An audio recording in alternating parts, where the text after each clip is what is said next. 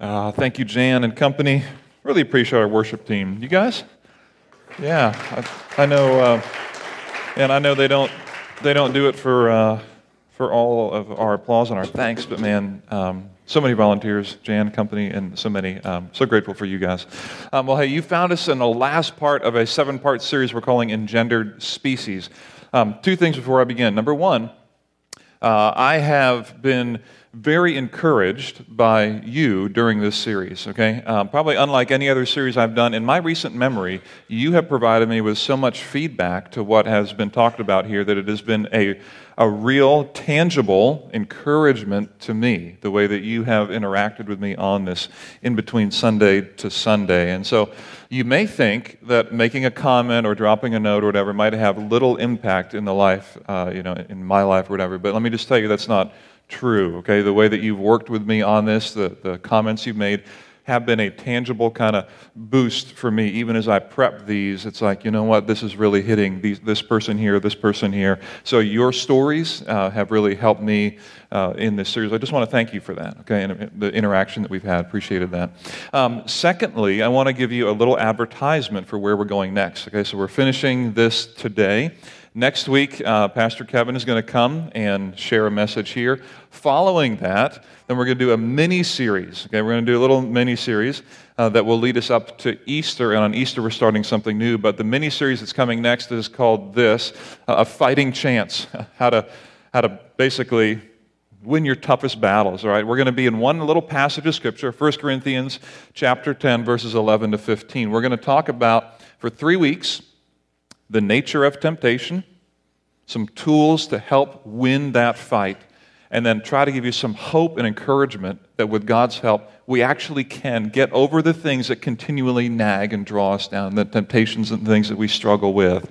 So if you've ever felt like, I don't think I can get over this, I can't get away from, that habit continues, my default tendency is, and I've tried and given up, and I just want to say for 3 weeks, we're going to talk biblically about giving yourselves a fighting chance to deal with the things that can so easily drag us down. All right, so that's starting in 2 weeks, fighting chance, 1 Corinthians chapter 10, 11, 15. Okay, so back to engendered species.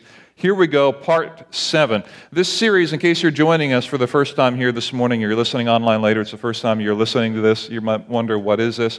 Number one, I don't even know if this is a word. I guess it is a word, engendered, but I kind of made it up, trying to make the point that we're living in a world in which the male and female gender are almost becoming an endangered species, as if somehow we prefer for male and female to fade away into the sunset and now live in a world of gendered extinction, not distinction, but extinction, where we treat each other as human beings but kind of forget that I'm male and you're female. We just kind of don't discuss that because we want equality. And so we're living in a world that is an attempt to honor one another, an attempt to bring dignity to one another, are beginning to strip away gender distinction as if that's the answer to make sure that we all feel equal. And my point in this whole thing is if we rediscover the beauty of God's design, we'll realize that that act of stripping away gender actually makes us less human than more human, and actually diminishes your humanity rather than enhances it. So in this series, we've really talked along the way, beginning this way. We've asked this question, number one, is there a moral authority on this issue, or is it simply whoever is the smartest person in the room wins? I put my cards on the table and said, I'm going back to the book of Genesis, going back to the Bible, and saying this is where we begin. So I wrestle with that, and I say if God was here first, that he kind of gets to set the rules on how we work and how we function. Then we said this, that humanity has value because of God's image, that God's image stamped on us brings us value, and that God's image includes gender distinction.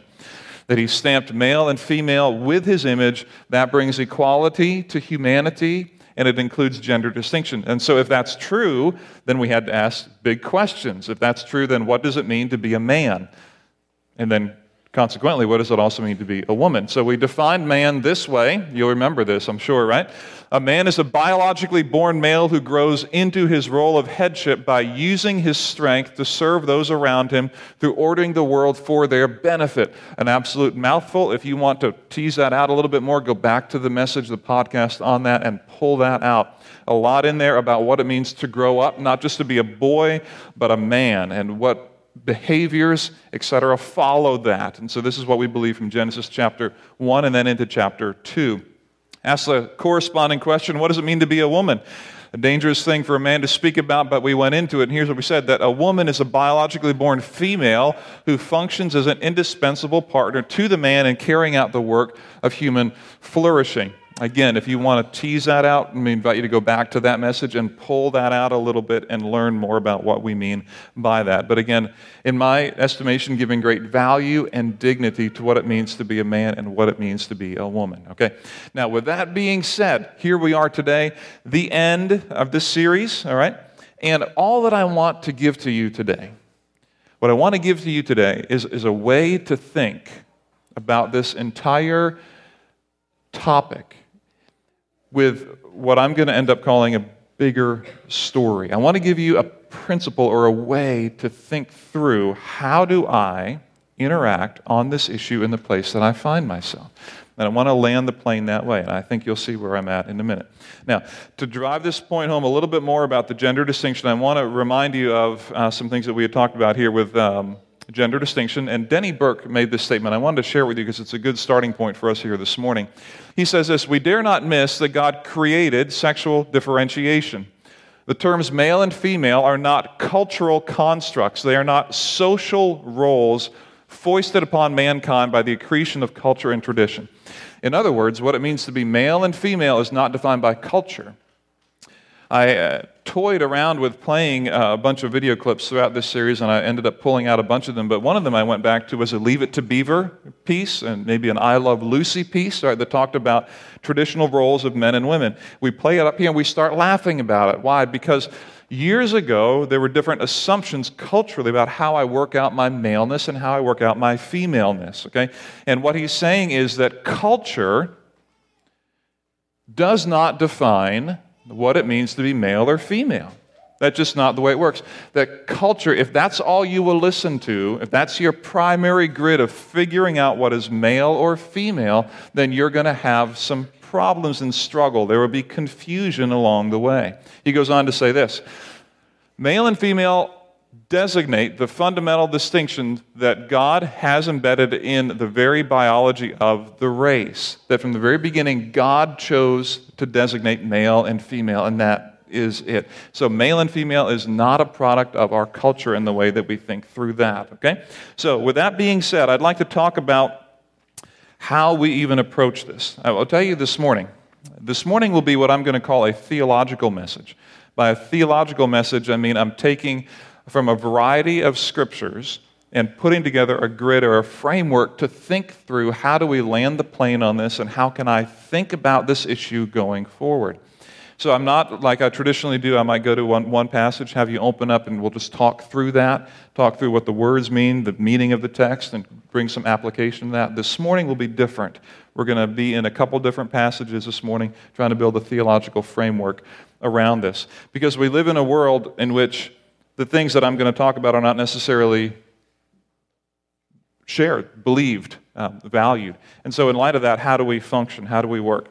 And I'd like to say at the beginning here, too, I'm grateful to a guy by the name of Al Mohler for his thoughts that have helped this morning, but also kind of throughout the series. There have been many that I've read on this that have helped. Mohler wrote a book called We Cannot Be Silent, that I recommend to you as reading. And at the end of his book, he also deals with about 30 practical questions about what should I do in this situation, how should Christians respond here, you know, all these kind of things that could be helpful for you. So as I begin thinking about this deal of how do I land the series, how do I think about this big picture, let me say this about the people of God. The people of God have always been what we call exilic.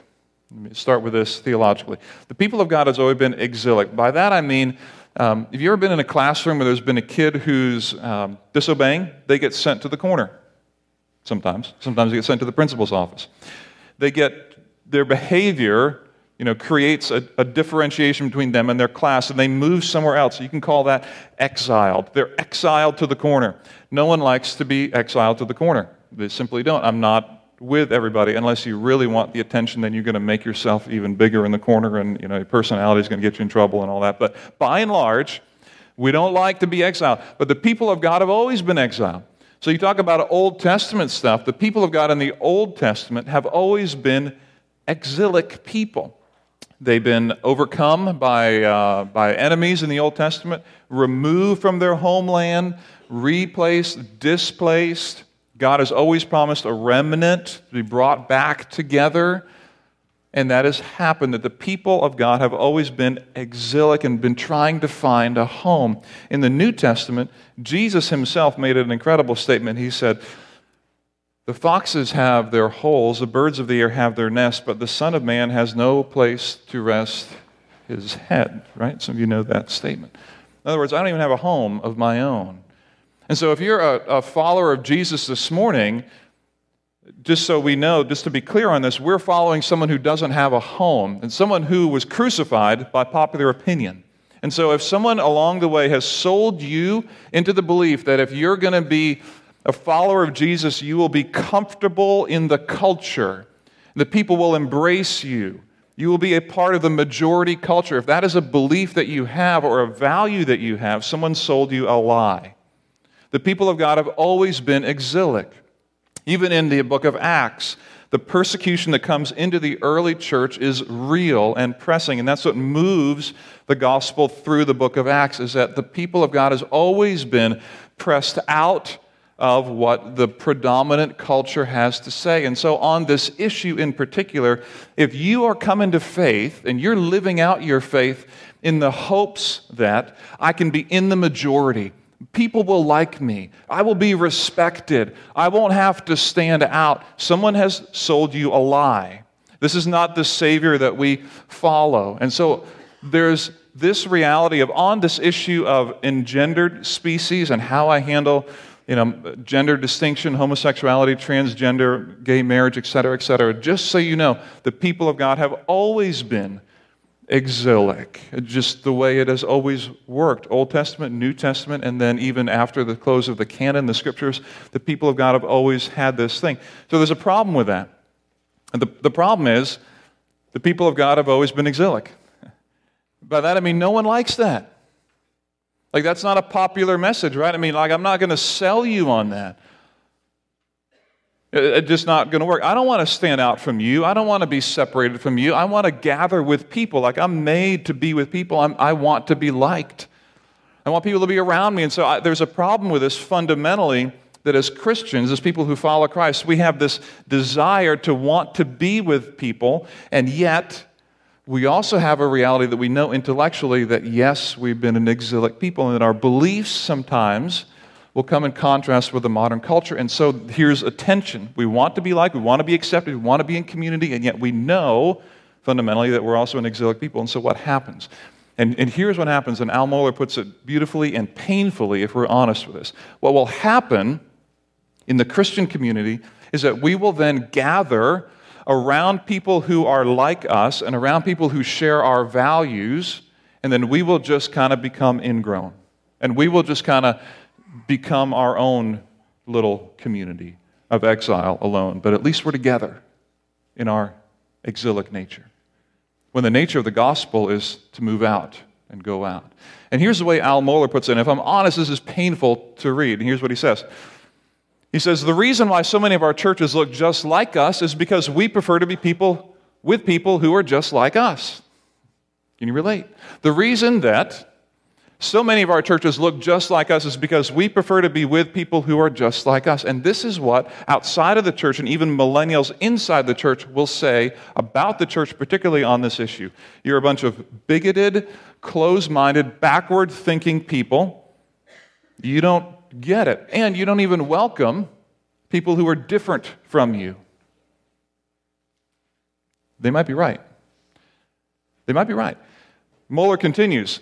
He says, our idolatrous pursuit of comfort and often our reflexive moralism, I'll talk about that in a minute, leads us to associate with people who share our moral presuppositions and our own moral and theological sentiments. Our idolatrous, this is painful, I'm not yelling at you. I hope you know that because this is personal to me. But our idolatrous, and I resonate with this, our idolatrous pursuit of comfort hangs us up here. It is more comfortable to be around people who share a moral framework with me. It simply is. It is more comfortable to be around people who share a theological framework to me. It just simply is. And then he'll use this phrase, our reflexive moralism. What he means by that is, they are doing something that I think is immoral. There's a Bible verse that goes against that, and so I'm going to quote the Bible verse in my brain as a reason why I'm not going to slide over to them in relationship. This justifies my push away from them, and now I feel justified because I have a reflex moralistic response. They are not good enough for me.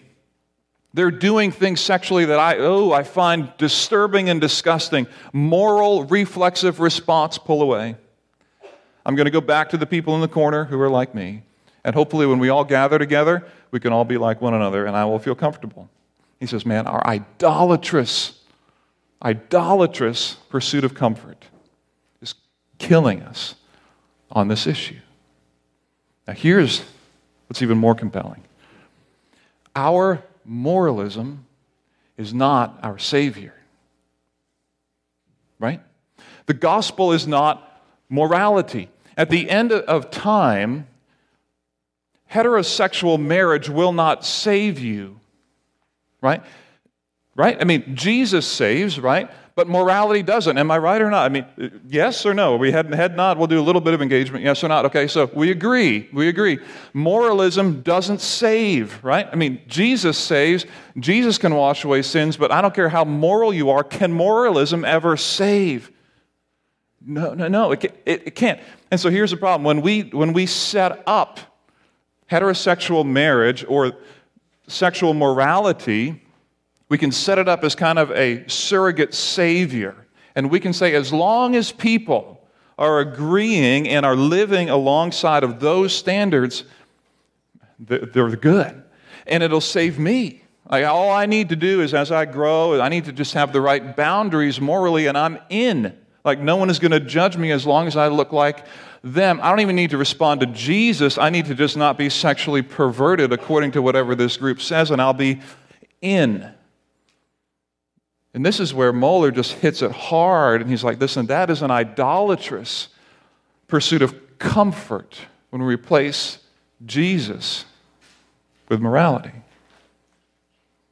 It's tough. So what do we do? What do we do instead of this reflexive moralism where our reflex says, ooh, that's wrong. Oh, you might even say, man, that's disgusting. Ooh, I can't believe, and I would never, and ooh, hopefully somebody finds them. Ooh, what do I do? Let me suggest this, that we need a better meta-narrative. Aren't you glad you came to church this morning to hear that phrase? Here's another way to think of that. This is maybe a little more theological term. Here's a better way to think about that. We need a better big picture. It's a synonymous term. We need a better big picture. In other words, here's what a meta-narrative, or in other words, a story kind of above the story. Instead of just having a reflexive moral response to that, we need a better big picture. So, for example, here's what big pictures do for you, and you know how this works. Let's say you get cancer, okay, and there have been several who have been diagnosed with cancer here recently, or you're going through a major health problem. You have a chance to figure out, how am I going to respond to that? And you might come home and you might, man, poor me. The world is against me. God doesn't love me. There must have been some sin in my family, or, has He forgotten me? Whatever. That can be your big picture story, and you can walk through chemo treatments with that as your big picture, and you will find that truth in that if you want to. You will feel far from God, and that will confirm to you, yep, I've done something, God is against me, He's been silent, if that's your big picture. But if your big picture is, in the middle of this pain and suffering, there is still a sovereign God in the universe who, in the middle of my pain, still cares and loves and is present and ministers and comforts me in the middle of my grieving, I'm telling you, you will find that within your story. That your bigger picture story helps you face the reality of what you're dealing with. At a really small level, take this in a family environment. It might be that in your home you have small children right now, and your youngest at the dinner table, they're not paying attention to you. You've told them, 100 times, do not, whatever, throw your napkin at your sister, whatever, and it throws a napkin or whatever this 2-year-old does, 4-year-old does. And in the process of doing that, after a long day for you, man, they knock the milk over, okay, with the arm. There goes the thing, there goes the milk into the chicken that mom just made, and you're like, and as a dad or whatever, you're just like, and you're ready to just kind of nurture this little one into what's right? And your spouse looks over to you and gives you the look of like, you need a better meta-narrative. You need a better big picture. Like, this was not a good thing to spill the milk into the chicken, but you need a bigger picture. Bigger picture, not a good thing, but don't nuclear bomb this thing right here, okay? Like, don't blow this thing up. Not cool, but big picture. And the big picture, you know this works, right? It allows you to put in perspective the things that happen. When you don't have a good big picture, you have a reflexive reaction, and things usually crash and go poorly. And so on this issue of how do we interact with people who are transgender, how do I raise kids in a world that are like this? If your reflexes, let me quote to you Romans 1, because in there it talks about people who are homosexual, and it talks about God's wrath coming on people like that, and that is just in my mind and heart, and I'm going to reflex that on you. I may not tell you that, but I'm going to think that, and so I'm going to pull away from you because, my reflex is to pull back. And I'm going to go to Genesis 1. I mean, God created male and female. I'm going to kind of reflex moral response to you, and I'm pulling back. We need a better big picture. Not that any of those things are wrong. I'm not against Romans 1. I'm not against Genesis 1. I'm not against those.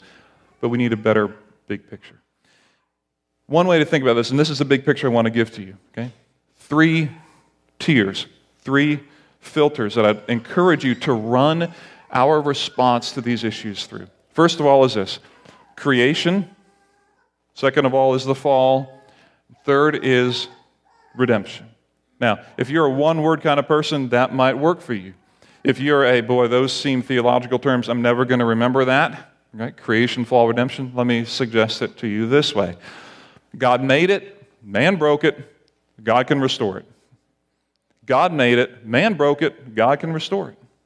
So let's talk about that. Number 1, creation, or, God made it. Right? God made it.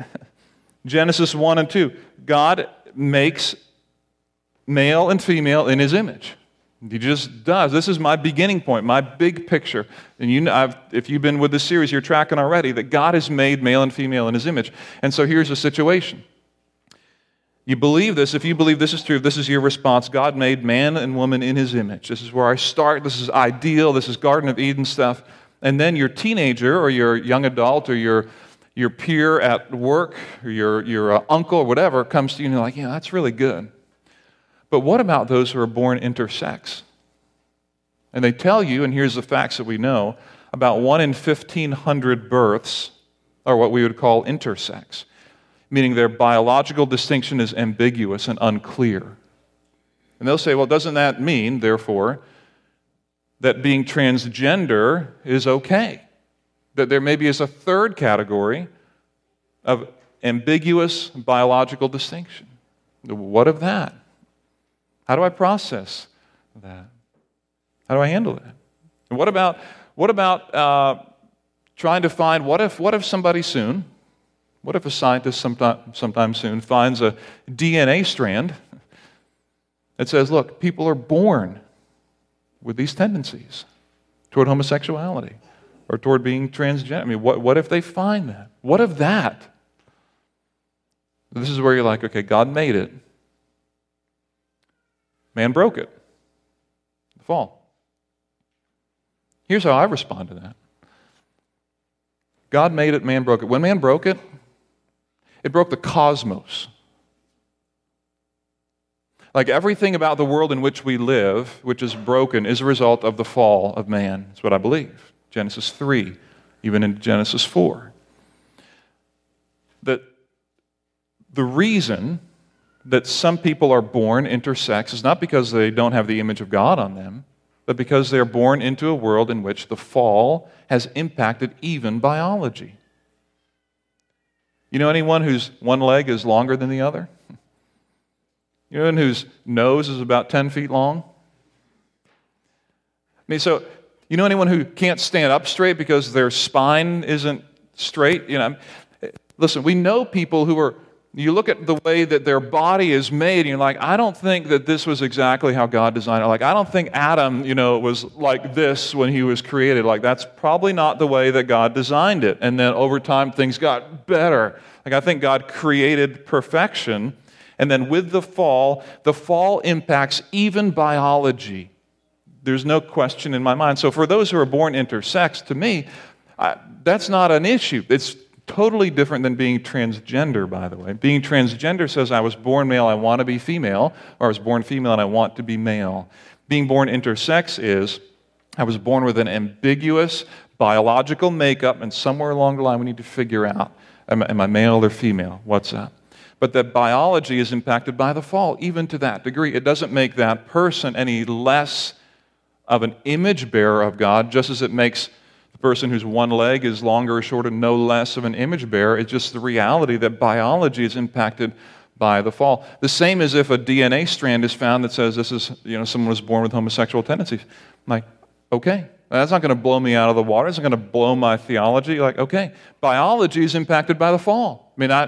Okay, now that hasn't been found, but even if it is, that doesn't concern me. Biology is impacted by the fall, just the way that is. Now, think about this in the meta-narrative, in the big story. God made it, man broke it. Man broke it with the fall of man. It's just simply the way that works. Now, when man broke it, here's another question that your teenager, your young adult might have, and that is, okay, man broke it. Now let me ask you, Mom, Dad, let me ask you, what harm does it do if my friend Johnny wants to be Jeannie? That's not hurting me, right? They can do that if they want to. So what's the harm in that? It's a legitimate question. And here's the response that I would give to you. It is dangerous to reduce morality to observable harm. It is dangerous to say that our moral bottom line is that we're only going to make moral decisions on the basis of what I observe to be harm. The reason that's dangerous is we can't always observe the harm that's present. In other words, if I were to judge in a moment, these might be easy examples, but if I were to judge in a moment, a dinner table, family gets together for dinner, they got cookies on the table, they bring out the cookies, everybody gets 2 cookies because we're feeling generous tonight. Little Johnny in the corner is like, man, those are so good, Mom, can I have another one? Okay. Sure. Harm? In the moment? No. What's going to happen to Johnny with one more cookie? Nothing. Now what happens tomorrow when Johnny asks for 2 more cookies? Well, he had 1, they're not that big. Okay, 2. If Johnny continues to blow past nutritional boundaries, I can't see the immediate harm of it tonight. But if in his mind and in his life he begins to create a habit of unhealth, we know that ultimately it leads to harm. But in the moment, it doesn't lead to harm. One blowout at Shady Maple for me, all right, is not going to raise me 20 pounds. Maybe it will. Actually, that's a possibility, right? But if at the end of the day, if I don't understand, don't have the framework to put that in proper perspective, then I'm going to end up with harm in my life that I don't even see coming at the time. This is why, listen, our country even gets this. This is why the U.S. decides to do something about ISIS before ISIS even comes here. They recognize that while, if you want to say it creates no harm in us, if you want to be this kind of selfish and inward focus, so what if they want to, take prisoners in Syria? So they took another city. Big deal. I got to go to work today. In a way, it doesn't hurt us in the moment, but we understand that we have an interest in caring about more than just observable harm around us. Because ultimately, what in the moment doesn't seem like it's observable harm can become that if I don't address it. So if we don't deal with issues like ISIS or even nutritional boundaries, even exercise boundaries or whatever, if we don't deal with them, they become dangerous and harmful things. And that's the same issue here. So this is the question. Let me ask you, what if someone's asking me that question, I would say, why don't you find me a society in which they've been better when they've eliminated traditional marriages? Find me a society in which economically they become better when we reduce maleness and femaleness to just humanity, and we start stripping away the foundation of a social culture. Find a culture like that. In other words, the most beneficial thing we can do is provide human beings with the greatest potential for human flourishing. And a traditional marriage is, biblically speaking, going to provide that greatest benefit to humanity. And so what damage does it do if Johnny wants to be Jeannie? Today, in this moment, very little to you. big picture, great damage to a society. Right? Now, God made it, man broke it, God can restore it. This is where it becomes so important for you and for me. Redemption. Romans chapter 5 and verse 8. One of my favorite verses all time because of the power of it, and if we can get our minds around this, I don't care if you don't hear anything else that I ever say for the rest of my life. If we are on Romans 5:8 and we're tracking on the impact of that together. Romans 5:8, you may know it already. While we were still sinners, Christ, you know that? Christ died for us. I come back to that verse over and over. It's so profound. While you were still away from God, not even turning to Him, but while you were still all the way away, Christ died for you and for me. This is significant. Here's the deal. You and I, we need a Savior as much as Johnny who wants to be Jeannie. Okay? We need the same thing. And we are in no higher moral position than anyone else. Here's the reality that anyone who has come of age, anyone who has hit adolescence and into puberty, has blown it sexually. No one who is past adolescence, past puberty, is completely sexually pure. No one. I don't care how good you think you are. If you can say that I have never had an impure thought about anybody else, ever, man, then let's talk, and why don't you write a book for the rest of us? Because there's no one in that category, and that's the only way that we can make those kind of moral judgments from a moral high ground and say, I've never fallen into sexual temptation. No, I never have. You've got to be kidding me. Listen, we're all sexual sinners after adolescence, just the way it works. And so we all need a Savior. That's reality. At the same time, I'm just going to share from my story. Some people will argue from a Christian perspective, man, they just need to choose not to engage their homosexual tendencies. From my perspective, when I was coming of age, there was never a moment in my life where I'm like, I want to decide, should I like boys or girls? Let me make a decision. I don't know what I'm going to choose. I didn't have that moment at all. I just instinctively was like, whoa, I thought girls were really weird. And now they're not. Like, it wasn't a moment of choosing, it just was. I don't know what your experience was, but I never was like, I'm going to choose to like girls. No, it just was a part of the wiring. And it won't surprise me at all if those who struggle with homosexual tendencies were like, I didn't choose to like the same gender, it just was. Like, okay. Now, does that mean that God has wired that into you? I don't think that this is the purpose of mankind. Just like my heterosexual tendencies have to be brought in line, in other words, just because I like girls doesn't mean that I can like every girl, right? Like, that's unhealthy. I got to bring that in line. Same for homosexual tendencies, man. I got to bring that in line. But I recognize the sexual temptation and struggle for what it is. I'm a part of that. I'm in the same game, right? That's just the way it is. And I'll also say this. Discipleship is a process. I don't know if you ever thought about this before, but Jesus' disciples, when they were with Him, like, they were not fixed overnight. Like, can you imagine that? I know some of you sometimes wrestle, and I know you do because I do, wrestle with the feeling of, am I ever going to get on top of this? Why do I have to keep learning the same lesson, and why can't I get over it? And it's easier to see it in other people, like, why can't they get over, and he get over, and she get over? Why can't they change? Listen, I don't know if you ever thought about this before. The disciples, they lived with Jesus. Jesus, all right? I mean, you talk about finding a good teacher, a good leader, a good communicator. I mean, they lived with Jesus, and they still had struggles after 3 years. I mean, they're living with God, and they still don't get it. Like, if I can just snap out of it like that, why didn't someone tell me it was wrong to be homosexual? Now I'll just fix that tomorrow. Like, you've got to be kidding me. Nothing works that way in discipleship. It takes time.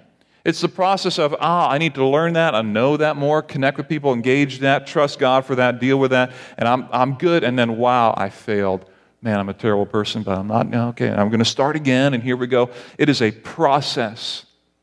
It is a process of discipleship. The restoration of God, when I say God can restore it, it is a process. The disciples were not like magically fixed overnight. They didn't become little perfect men overnight. It just wasn't the way it worked. So discipleship is this process.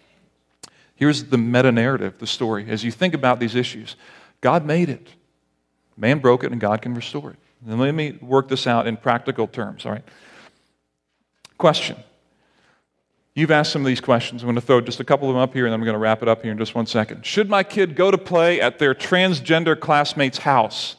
Good question. You're a parent. You're wondering, what should I do? I got a transgender kid in my kid's class. They want to have my kid over to play at their house. What should I do? Should I have a reflexive moral response? Here's what the Bible says, this verse, that verse. Let me Google it quick. Let me find, Bible Gateway or Blue Bible Letter Edition. I forget what that is. Anyway, what do I do? Do I call a pastor? What do I do? What if I think through creation, fall, redemption? God made it. Man broke it. God can restore it. All right, listen, here's a time for a conversation with my little kid. Number one, go into anyone's house, regardless of gender or sexuality. Go into anyone's house. I'm assuming in this thing that we're talking, there's safety that is set up. Like you're good to go. You're not going to be worried about safety. Now, it's a whole nother issue. I'm just assuming that's good to go. All right. Should they go play transgender Johnny or Jeannie's house? What should we do? Here's a chance to talk. Listen, hey, son, God made it. Here's how God made us, to be male and female. But man broke it. Man broke it. And so your friend is struggling with how God has made him. And let me tell you, you also struggle with how God has made you. He's made you as a little boy to grow, to be unselfish and loving. Remember the times when you fought with your sister? You've kind of taken your things? Like, we break it. We break the ideals that God makes. But God can restore it. Like, as you respond in faith to God, like He can restore your heart to the right things. And so as you go over to this house, know that God made male and female, that man broke it. But God can restore even Johnny in time to him. I mean, here's a chance for conversation. Now go play and have a good time. What about this? How should I parent my child through gender identity crisis of homosexual feelings or homosexual feelings? So my kid is dealing with, I don't know if I'm a boy or girl, male or female. I got homosexual tendencies. What should I do? God made it. Let's talk about that. Here's how God made us to be. Man broke it. I get the confusion. I get the struggle. Remember, discipleship is a process. I'm not going to tell you got to get over this by Thursday. And I'm also not going to tell you that you need to just kind of fix it in a hurry or, kind of get over this, without proper processing. I'm going to be patient with you and walk through this. It's confusing. I get it. God can restore it. As a parent, having the big picture view. I mean, I can reflex morally if you want me to, and I can hit you hard with Bible verses if you want me to, or I can big picture it, meta-narrative it, and say, let me put it in context. How about this question? How should I respond to my classmate who is transgender or homosexual? Some of you are going to school right now with kids who are dealing with that, and I think almost every school that I know of around here is dealing with this, even right now. How do I deal with that if I'm a classmate? First of all, friends speak truth to one another, right? Right? Or they should? Would you agree that you're not being a good friend if you're not being honest with one another? That seems like that's probably true. So if that is true, friends share honestly what they believe. They share the truth, but they are foolish to share the truth outside of love. They're foolish to share the truth harshly.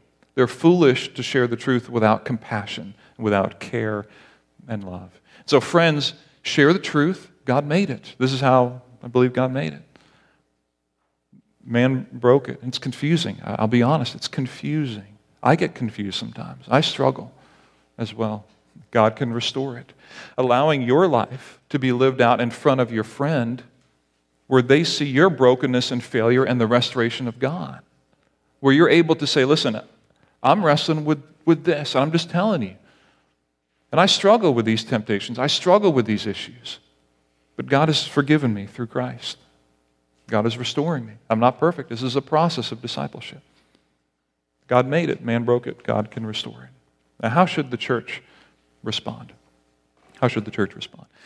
In 1 Corinthians chapter 5, Paul writes that the church people should stay away from those who are sexually immoral. And some people like to stop right there at the verse and just kind of be like, this is how the church should respond. Paul goes on to say, he said, let me be clear with you. He said, I don't mean people outside the church, because if you were removed from people outside the church, you'd have to leave the world.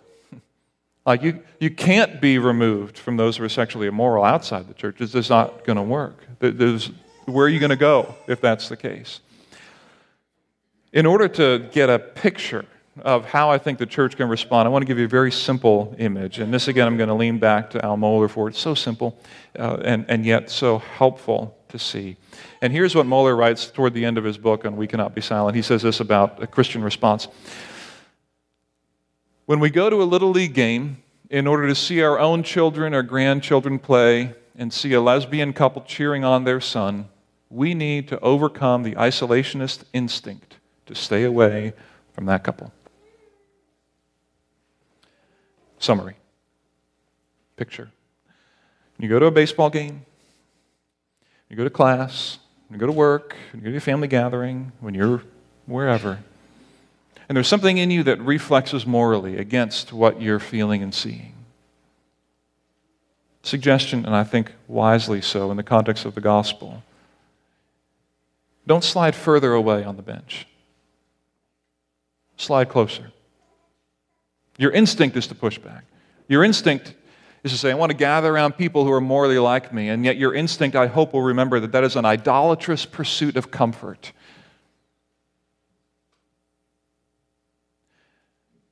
Because this statement here is finally true. God's plan to restore what we broke is not morality, but the gospel. See, God's plan to restore what we broke is not, let me give some good moral commands to people if they can only share these moral directives with everybody. They will all be saved. Our morality doesn't save us. Heterosexual marriage doesn't save us. Even sexual purity doesn't save us.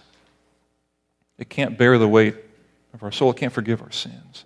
God's plan to restore brokenness is not morality, but the gospel. God made it. Man broke it. But God can restore it. And so in all of this series, and how we think about this issue as a church, what does it look like for us to slide over that which instinctively we feel like, ooh, and not to give in to the idolatrous pursuit of comfort? We're exilic people. We're exilic people. Always have been. Always will be. And yet in that, we reach with the good news of the gospel to those who are outside. And that will not work if we slide away on the bench rather than slide toward them. We know that intellectually. I don't think anyone would argue with that. May God help us to do that when we need to, with courage, to slide toward and never away. This is the message and the hope of the gospel. This is what I would love us to be about here. Will you join me in prayer? Our good God and Heavenly Father, I thank you for your good gospel message, for the hope of Jesus Christ. I thank you that you have made us, that even as we broke it, that you can restore us. And I pray that we would be men and women, young men and young women, boys and girls, those who are interacting in this world in a way that we are not idolatrously pursuing our own comfort, idolatrously pursuing people who think like us and behave like us. May we continue to yield our will to the truth of the good news of the gospel of Jesus Christ. That in the middle of our sin, you reached to us, pulled us, made us your own. And so as we interact with those around us, may we slide down the bench toward them. And we slide into relationship, even with those who instinctively we would disagree with, in love, in care, and also in truth, in wisdom, not sacrificing what we believe, but not foolishly, callously leading in with a moralistic response to our world. May our gospel be Jesus. May our gospel not be morality. Tear that away where that is present. May we be people who are instinctively given over to reaching those who are far outside of you. Give us courage to do what we know we need to do. We pray this in Jesus' name.